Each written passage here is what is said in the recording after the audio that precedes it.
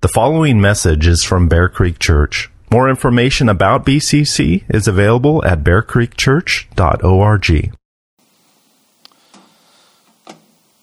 Well, how important is it for Christians to love one another? Francis Schaeffer, in his book, The Mark of the Christian, considered Jesus' words in John 13, verse 35, which read, "By this all people will know that you are my disciples if you have love for one another." He then considered this morning's text, specifically verse 21, where Jesus prayed that they, his followers, may all be one. Just as you, Father, are in me and I in you, that they also may be in us, so that the world may believe that you have sent me.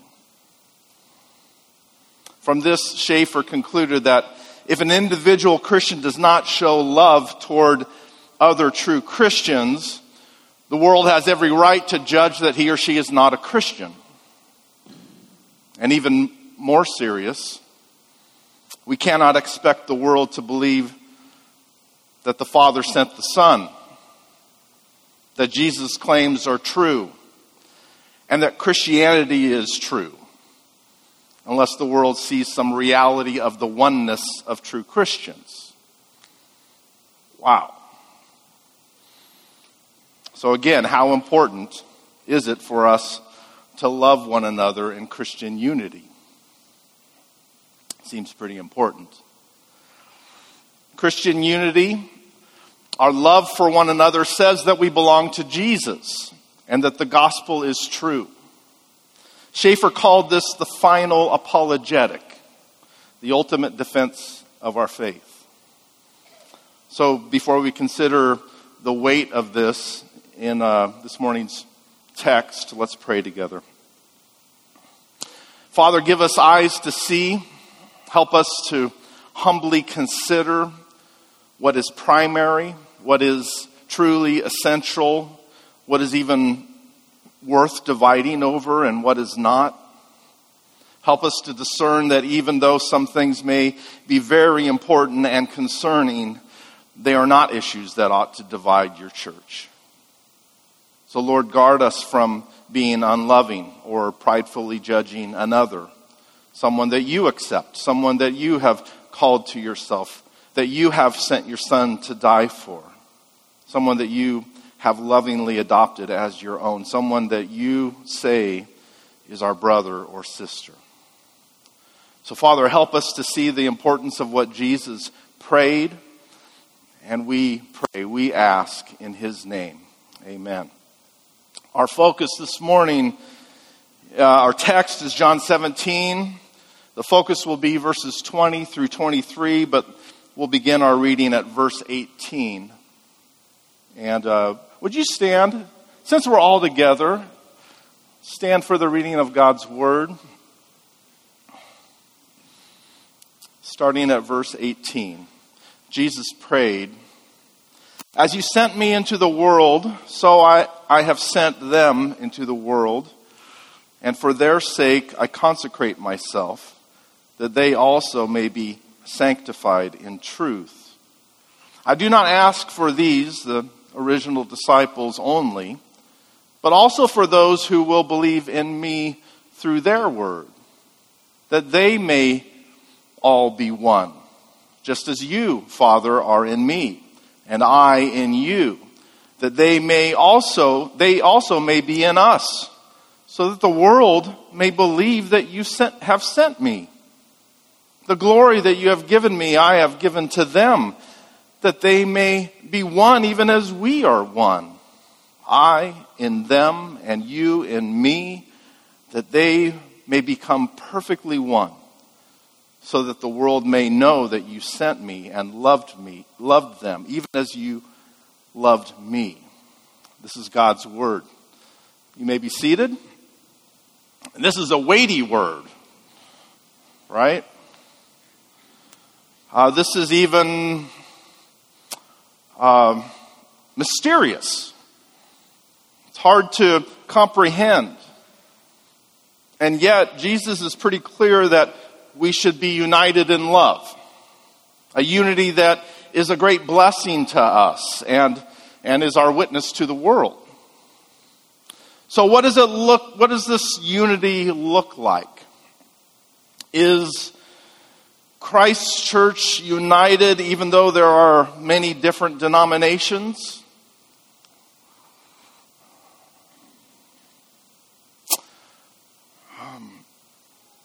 And is there compromise? Is there compromise in some areas of Christianity for the sake of unity, compromise of the truth? And so this is a hard thing for us to consider. We began this last section. We've begun this last section of Jesus' prayer this morning where he prays for you.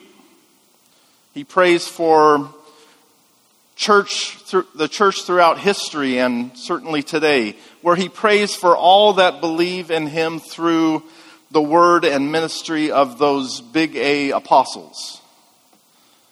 Like them, we are also sent to live in the world, sent to represent Jesus and his gospel in various callings, in your various roles of life, roles and callings that every Christian has, gifts that every Christian has, in your workplace, in your home, with your neighbors and family and friends, in support of the church and its ministry.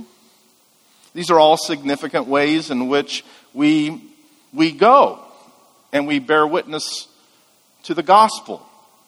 And yet our calling isn't simply individual parts doing what God designed them to do, but parts that are connected to a body, his church. And Jesus prays for our unity, our connectedness, our wholeness. He says that this communicates to our mission field, that we belong to Jesus, that Jesus was sent by the Father. Our unity actually says something about the unity within the Godhead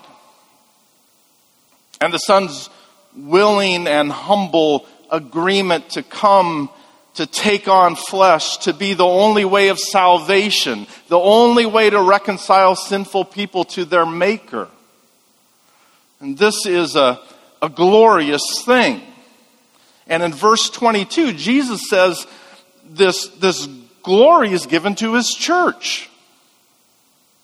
And this is a part of our blessing, to communicate God, to have the fruit of his Spirit flowing through us. Jesus glorified the Father, and we exist and live to glorify or to communicate truth about God. And we don't only do this with true words or true teachings, true biblical statements, but we also communicate the truth of God's perfect unity through our unity, through loving each other. And when we realize this, how can we not see the weightiness?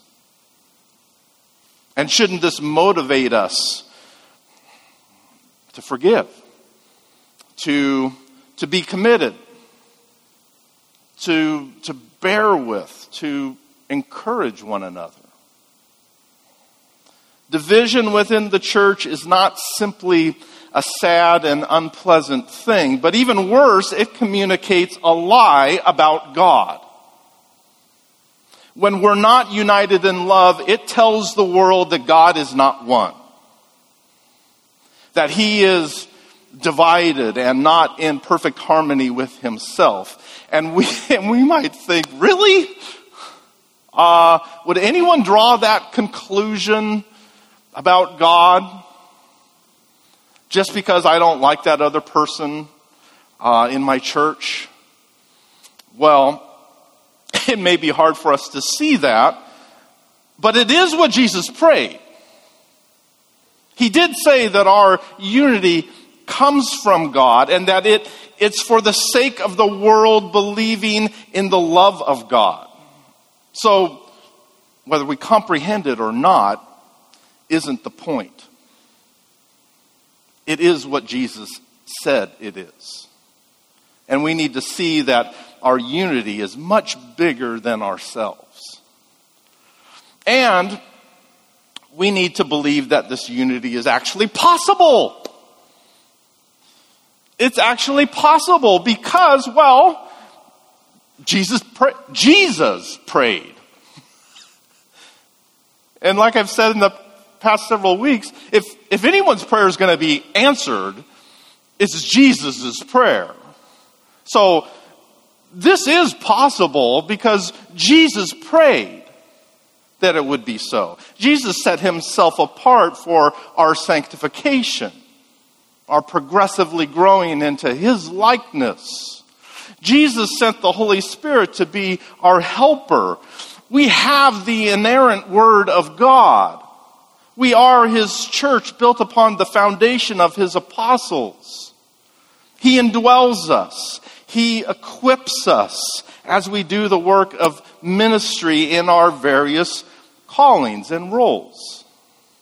So yes, it is possible.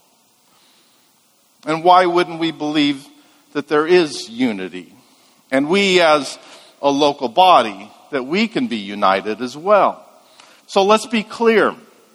Unity is not some outward physical structure where one person or pope is at the helm. That's not what Jesus had in mind here. Unity is not destroyed because, well, there are many denominations. And we disagree about secondary issues. No, Christian unity has to do with what's essential. What's essential. And there is agreement among all these Christian denominations. We are united in the essentials. There is a oneness in the church. We are united. And there's also a relational aspect to our unity that goes beyond mere doctrinal agreement. A relational unity that should resemble the way in which the Father, Son, and Holy Spirit work together in perfect harmony. Jesus describes our unity as being like the Father in Christ and Christ in the Father, so that we may be united in them. And honestly, this is hard to comprehend. Richard Phillips describes this as a mystical, organic unity. Mystical because it transcends our understanding, and organic in the sense of a wholeness that's made up of various parts. And parts is not a word that we would use in describing the Godhead, but it translates to us. The church is organic in that it's likened to a body with various body parts. The church is like a family made up of different members with different roles. So there's a sense of plurality and oneness. The way in which the Father and Son relate is one. Their desire to glorify or honor the other is the same. There is a unity of purpose with differing roles, and this has something to do with how we are to be as his church. How we honor one another. How we appreciate each other's roles and gifts. How we work in a singular purpose without seeking our own way, but because we're united to God, we together seek and desire his way, his truth. This is what Paul was getting at when he wrote, "The eye cannot say to the hand, I have no need of you, nor again the head to the feet, I have no need of you." This organic way of the church is why we react like a body. When there's an injury to one part, If one member suffers, all suffer together. If one member is honored, all rejoice together. Now you are the body of Christ and individually members of it. There's an organic oneness of service and sympathy. Because we are one, we work together, we rejoice together, we hurt together. Another way we would describe our unity is spiritual. Jesus says in verse 23, I in them, and you, Father, in me, that they may become perfectly one. And again, I don't fully comprehend how the Father is in the Son, but I do understand how the Son is in His church. It's a spiritual unity.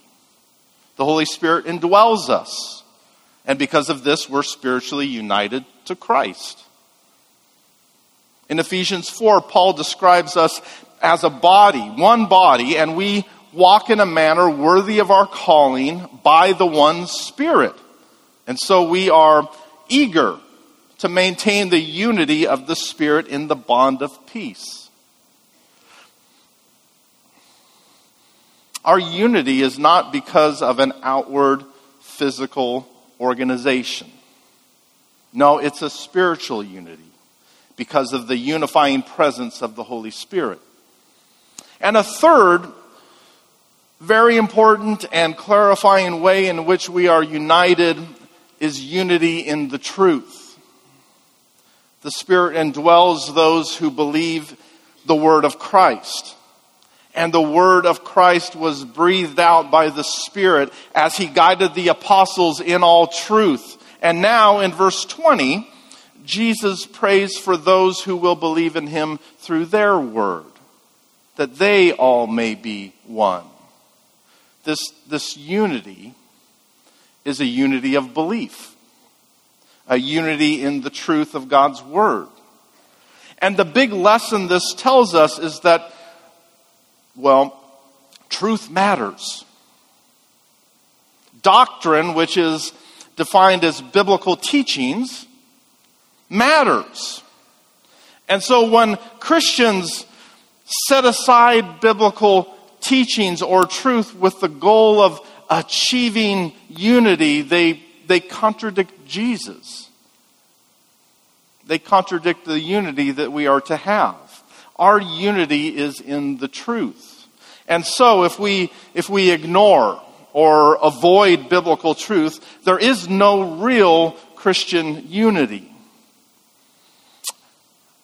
I don't know about you, but maybe you've heard over the years, same thing that I've heard, people exclaiming, "Doctrine divides," implying that if we're going to be united, then we'd better avoid biblical teaching because doctrine is not worth it. Doctrine divides. What's most important is that we just get along. So let's just gather. Let's just be nice. Let's avoid any discussion of what the Bible teaches. Let's be resigned to the thinking that we'll never agree on Christian truth. And so the only way for us to have unity is to do away with doctrine. And now we'll just be another club with funny hats.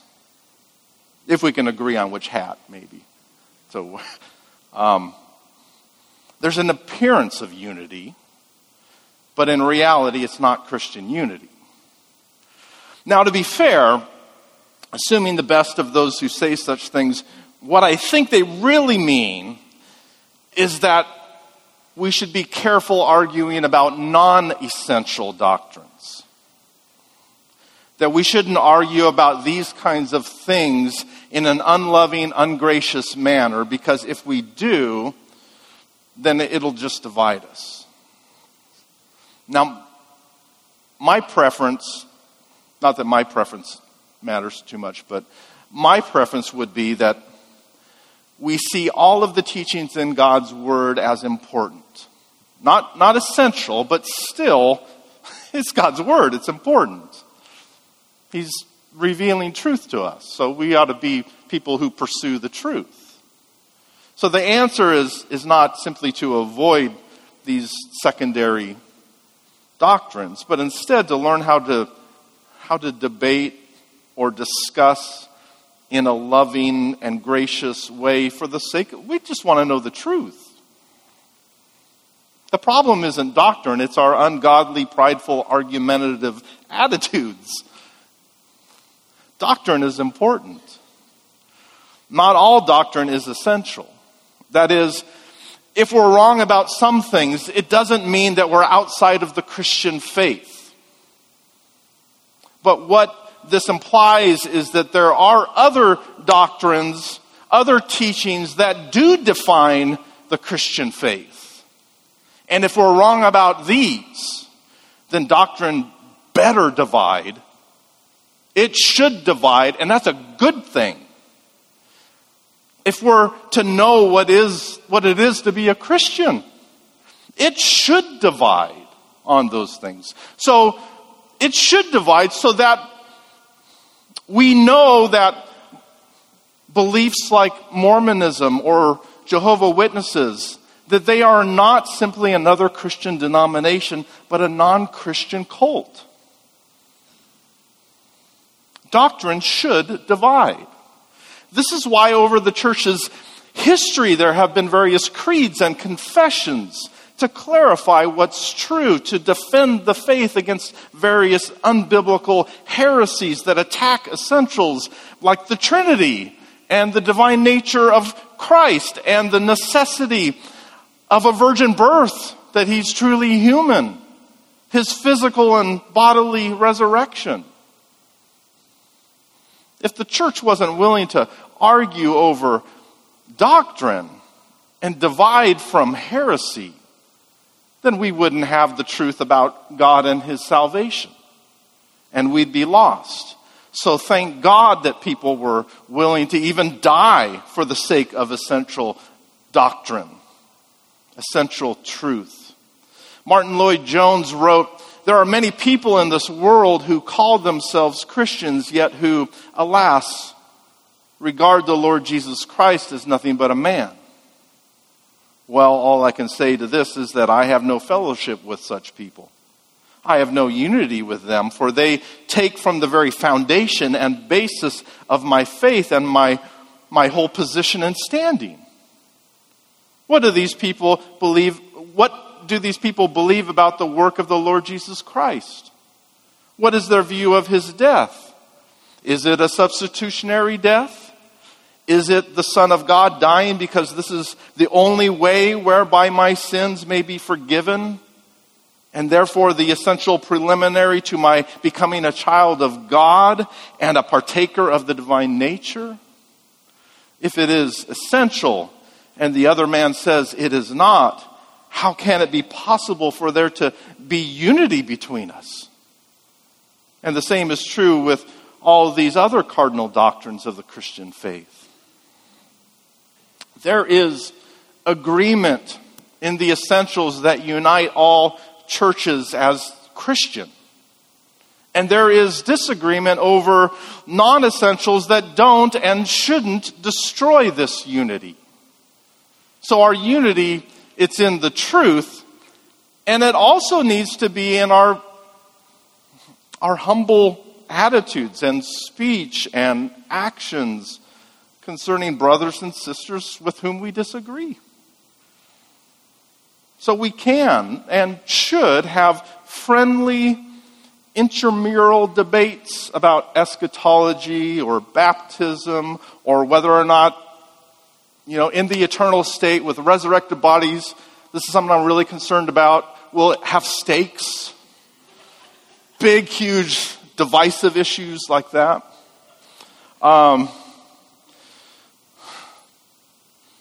But we can't agree to disagree about the Trinity, or that Jesus is fully God and fully man. We can't agree to disagree about the gospel and pretend to be Christian brothers and sisters. Disagreements over things like baptism and communion and spiritual gifts and apologetic methods and worship styles and alcohol and modesty, They may have serious consequences, but they're not essentials that define Christianity.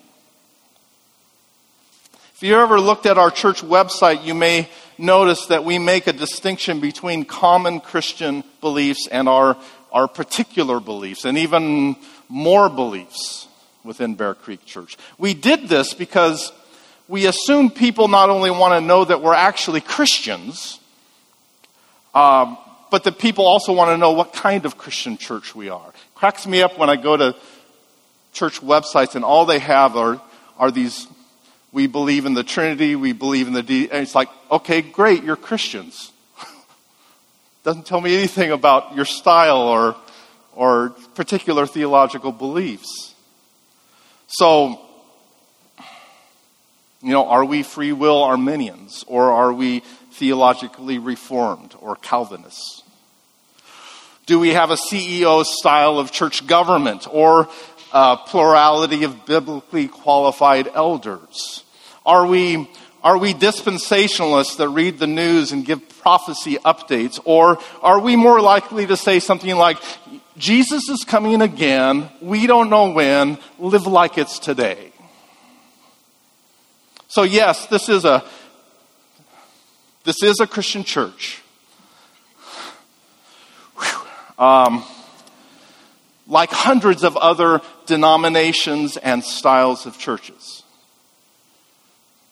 We are absolutely united on the essential teachings of Christianity. And though united in what matters the most, we are different. We're different in style, we're different in personality, in liturgy, in areas of theology that other true Christian churches don't agree about. And that's okay. I like what Francis Schaeffer said. The real chasm must be between true Bible-believing Christians and others, not at a lesser point. The chasm is not between Lutherans and everybody else, or Baptists and everybody else, or Presbyterians and everybody else. The real chasm is between those who have bowed to the living God and His Son, Jesus Christ, and thus also to the verbal, propositional communication of God's Word, the Scripture, and those who have not. So there is a unity that defines true Christianity, but there are reasons Jesus prays for our unity as His church. Jesus prays for the unity of His church for the sake of our blessing. It's a blessing. Jesus prays in verse 22 that He has given us the glory that the Father gave to Him. So what is this glory? It's the manifestation of God's character and blessing. Jesus grants us eternal life, and eternal life is the very blessing of knowing God. It's a knowing that changes us because we're indwelt by the Holy Spirit. This change is the blessing of the fruit of the Spirit, which is an expression of God's character lived out in us as we experience a life of joy and peace and love through faith in Jesus. And this blessing is possible because our unity, because verse 21 says that our unity is not only like the Father and the Son's unity, but it's actually a part of God's unity. Again, hard to grasp. It's mysterious. So I'll let someone smart like D.A. Carson explain. Maybe this will help and amaze you.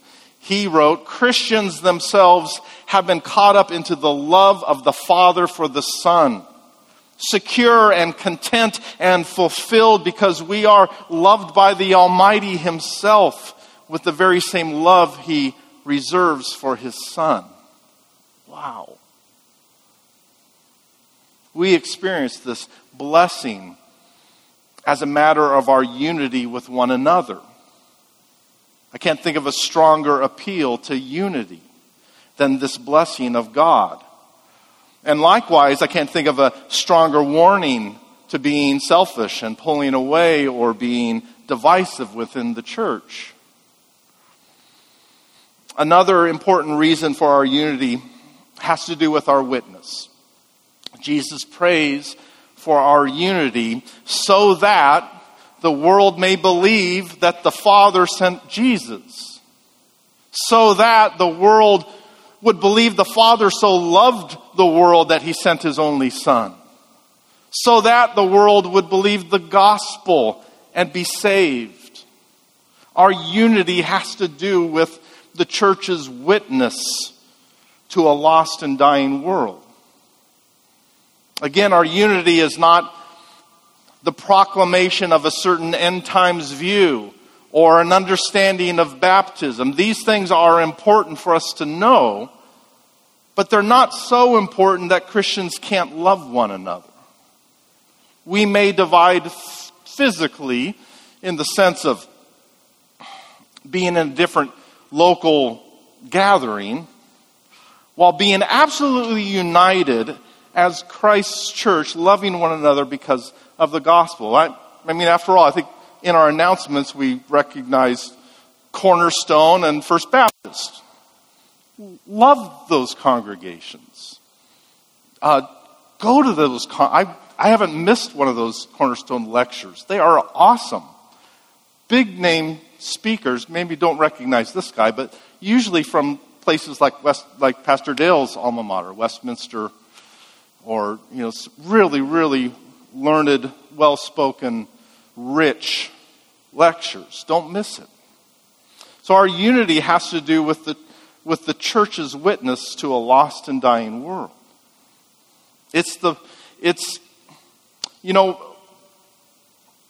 I think of one of my very favorite doctrinal debates was between John MacArthur, arguing in favor of credo baptism, and R.C. Sproul arguing for pedo or infant baptism. Incredible debate. Love and respect both of those wonderful, godly teachers. And the reason I love this debate so much wasn't because of the actual arguments that they were making, but because of something they both said at different points in the debate.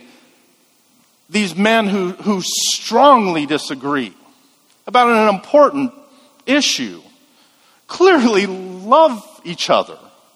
And I think R.C. at one point said, if I'm at war battling the issue of the gospel, this is the guy I want by my side. Love that. Unity. Disagree on baptism. There are a lot of things that threaten to divide Christian churches in our day. Important things.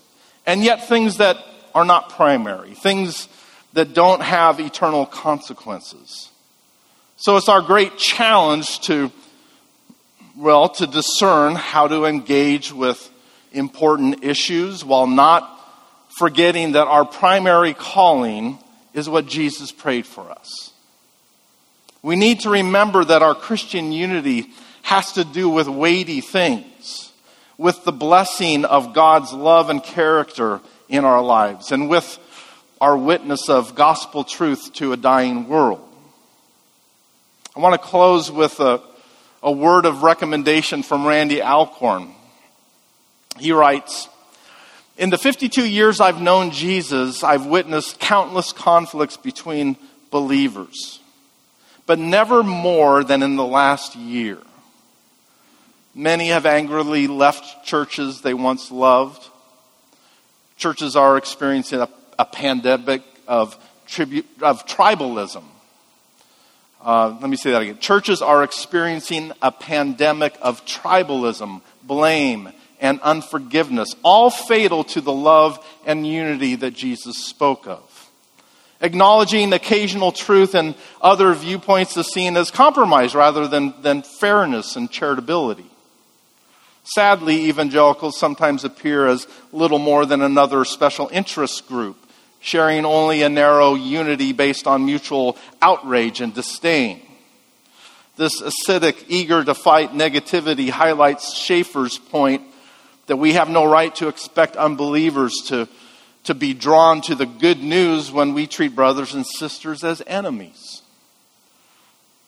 The increase in Christians bickering over non-essentials doesn't seem to be a passing phase, and it injures our witness, inviting eye rolls and mockery from unbelievers and prompting believers to wonder whether the church hurts more than it helps. Satan is called the accuser of God's family. Too often we do his work for him. His goal is to divide churches and keep people from believing the gospel. 1 John 3:10 says, "By this it is evident who are the children of God and who are the children of the devil. Whoever does not practice righteousness is not of God, nor is the one who does not love his brother."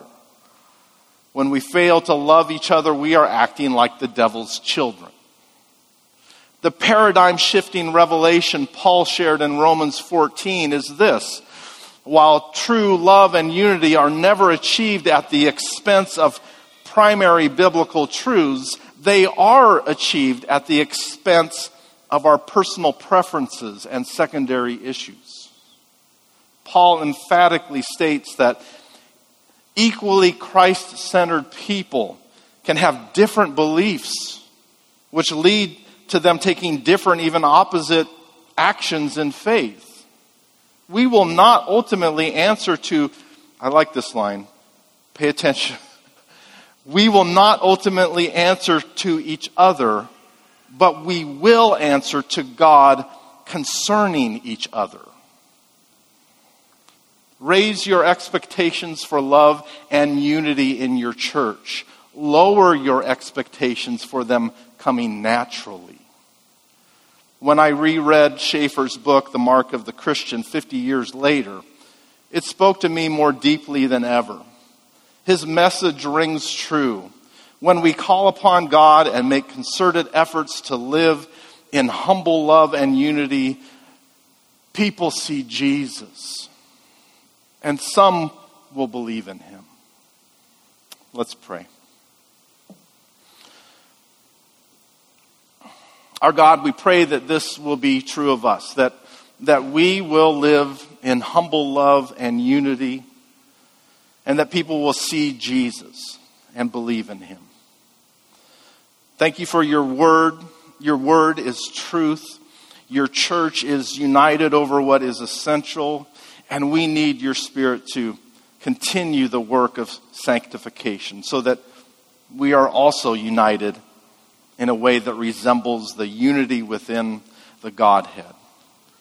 Help us to pursue biblical truths while maintaining your character for the sake of your glory. We pray in Jesus' name, amen. Well, I know what you've been thinking. Why is Pastor Brian wearing a jacket? We have something special. I want to invite all the deacons and elders to come up here. We are going to... how long ago was it? It was at least a year ago that we suggested... Oh, good. Thank you, Pastor Jim. That we suggested some deacon candidates to you. And the elders recognize we suggested these elders to you. Let's see. Where are Andrew Getman? This is like a ball game. Come on down, Andrew. Andrew Getman, Sean Herberholz. Right here.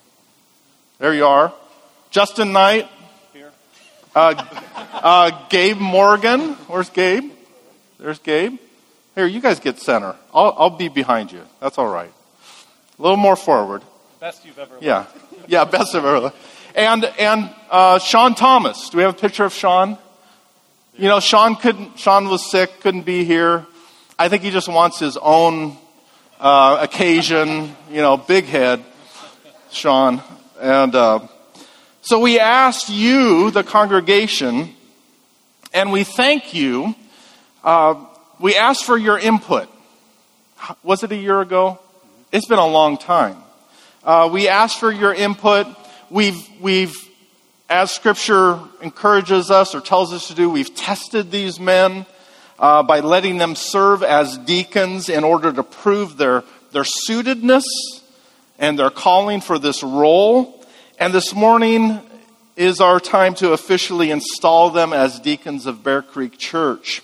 So, it's clear to us that these are godly men, good examples to the church body. They meet the biblical qualifications stated in 1 Timothy 3. Let me read those to you. Deacons must be dignified, not double-tongued, not addicted to much wine, not greedy for dishonest gain. They must hold the mystery of the faith with a clear conscience. Their wives likewise must be dignified, not slanderers, but sober-minded, faithful in all things. Let deacons each be the husband of one wife, managing their children and their own households well. For those who serve well as deacons gain a good standing for themselves and also great confidence in the faith that is in Christ Jesus. We're thankful to God for these men, for the blessing that they are, the gifts that they have, their love for you, their love for the church. And I know it's the desire of the elders and current deacons. It's our desire to love and serve you. So, let me just say to you, please ask us if you need anything. Please, my experience with these guys, they're all humble, not argumentative. They want to serve and love you. And so many times that we're just private people and we don't really let others know how they can be a help practically or spiritually to come pray with you. So let us know. I know that's the heart of these guys and the heart of all these guys up here. So don't hesitate to ask. And brothers, let me ask a long statement, and you can reply with "I do" or "I will" with God's help, something along that line. So brothers, before Almighty God and in the presence of this congregation, will you humbly and cheerfully serve the people of Bear Creek Church with Christ's love and care for his people? And will you minister to those in need and strive to advance God's kingdom? We will. Great. By God's grace. And let me ask you, congregation, will you respect and pray for these deacons? Will you, actually, let's stand. I'm sorry, I should have done this earlier. If you're in agreement, then again, never mind. Not all of us can stand. So to you, will you respect and pray for these deacons? Will you make us aware of your needs as we seek to serve and be a blessing to you? We will. Great. We've asked Deacon Ron Green to come and pray for these new deacons. Testing? Okay. When Brian asked me to pray for you guys, didn't know really where to go with this, but your sermon today and also talking about humility, I want to read this one scripture here. It's Ephesians 4, 1 through 3. I, therefore, a prisoner of the Lord, urge you to walk in a manner worthy of the calling to which you have been called, with all humility and gentleness, with patience, bearing with one another in love, eager to maintain the unity in the Spirit in the bond of peace. Let's pray. Father, we thank you for these 5 guys and their hearts. And Lord, we just lift them up to you. I pray for their families, Father, as they step into this role of being a deacon, Father. There are sometimes sacrifices and time to be used and taken away from family. But on the other hand, this is our family here, the whole church, Lord. And we thank you for these guys and the humility that they do have, that they show. They weren't looking for this. They just naturally do serve, Lord, and we thank you for that. I just lift them up, that this would be a joy and a blessing to them and their families. I pray for special protection, Father, as when you step into service and you are doing things for the church, the enemy doesn't like that, Father. So we pray for protection for both their whole family. And the guys that are standing behind them with their hands on them, Lord, that we lift them up to you. We thank you that we have broadened our team. And we just ask that as we go forward, as Brian said, we would be a blessing to the church, and that you church members would feel free to come and speak with us if you need to and ask for help. We're here. We thank you. This is an honor and a privilege, Lord, to serve this body. And we just ask that you bless each and every one here. And we thank you for this time. Thank you for these guys, Father, in Jesus' precious name. Amen. Amen. Let's close with a doxology. Justin, you want to lead us out? All right. Praise God from whom all blessings flow. Praise Him, all creatures here below. Praise Him above, ye heavenly hosts.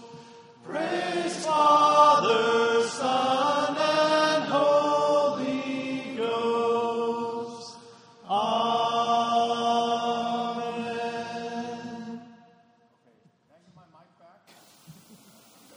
Good. It's a good thing to cut it while I'm singing.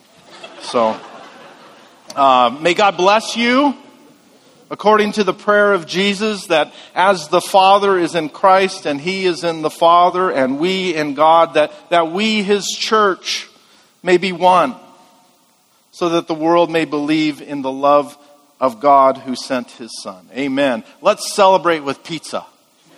All right. Oh, and Can we get one picture? Boys, is it 8 to 18? You have a reputation of eating too much. So you go to the back of the line. Everyone else, you are dismissed to eat.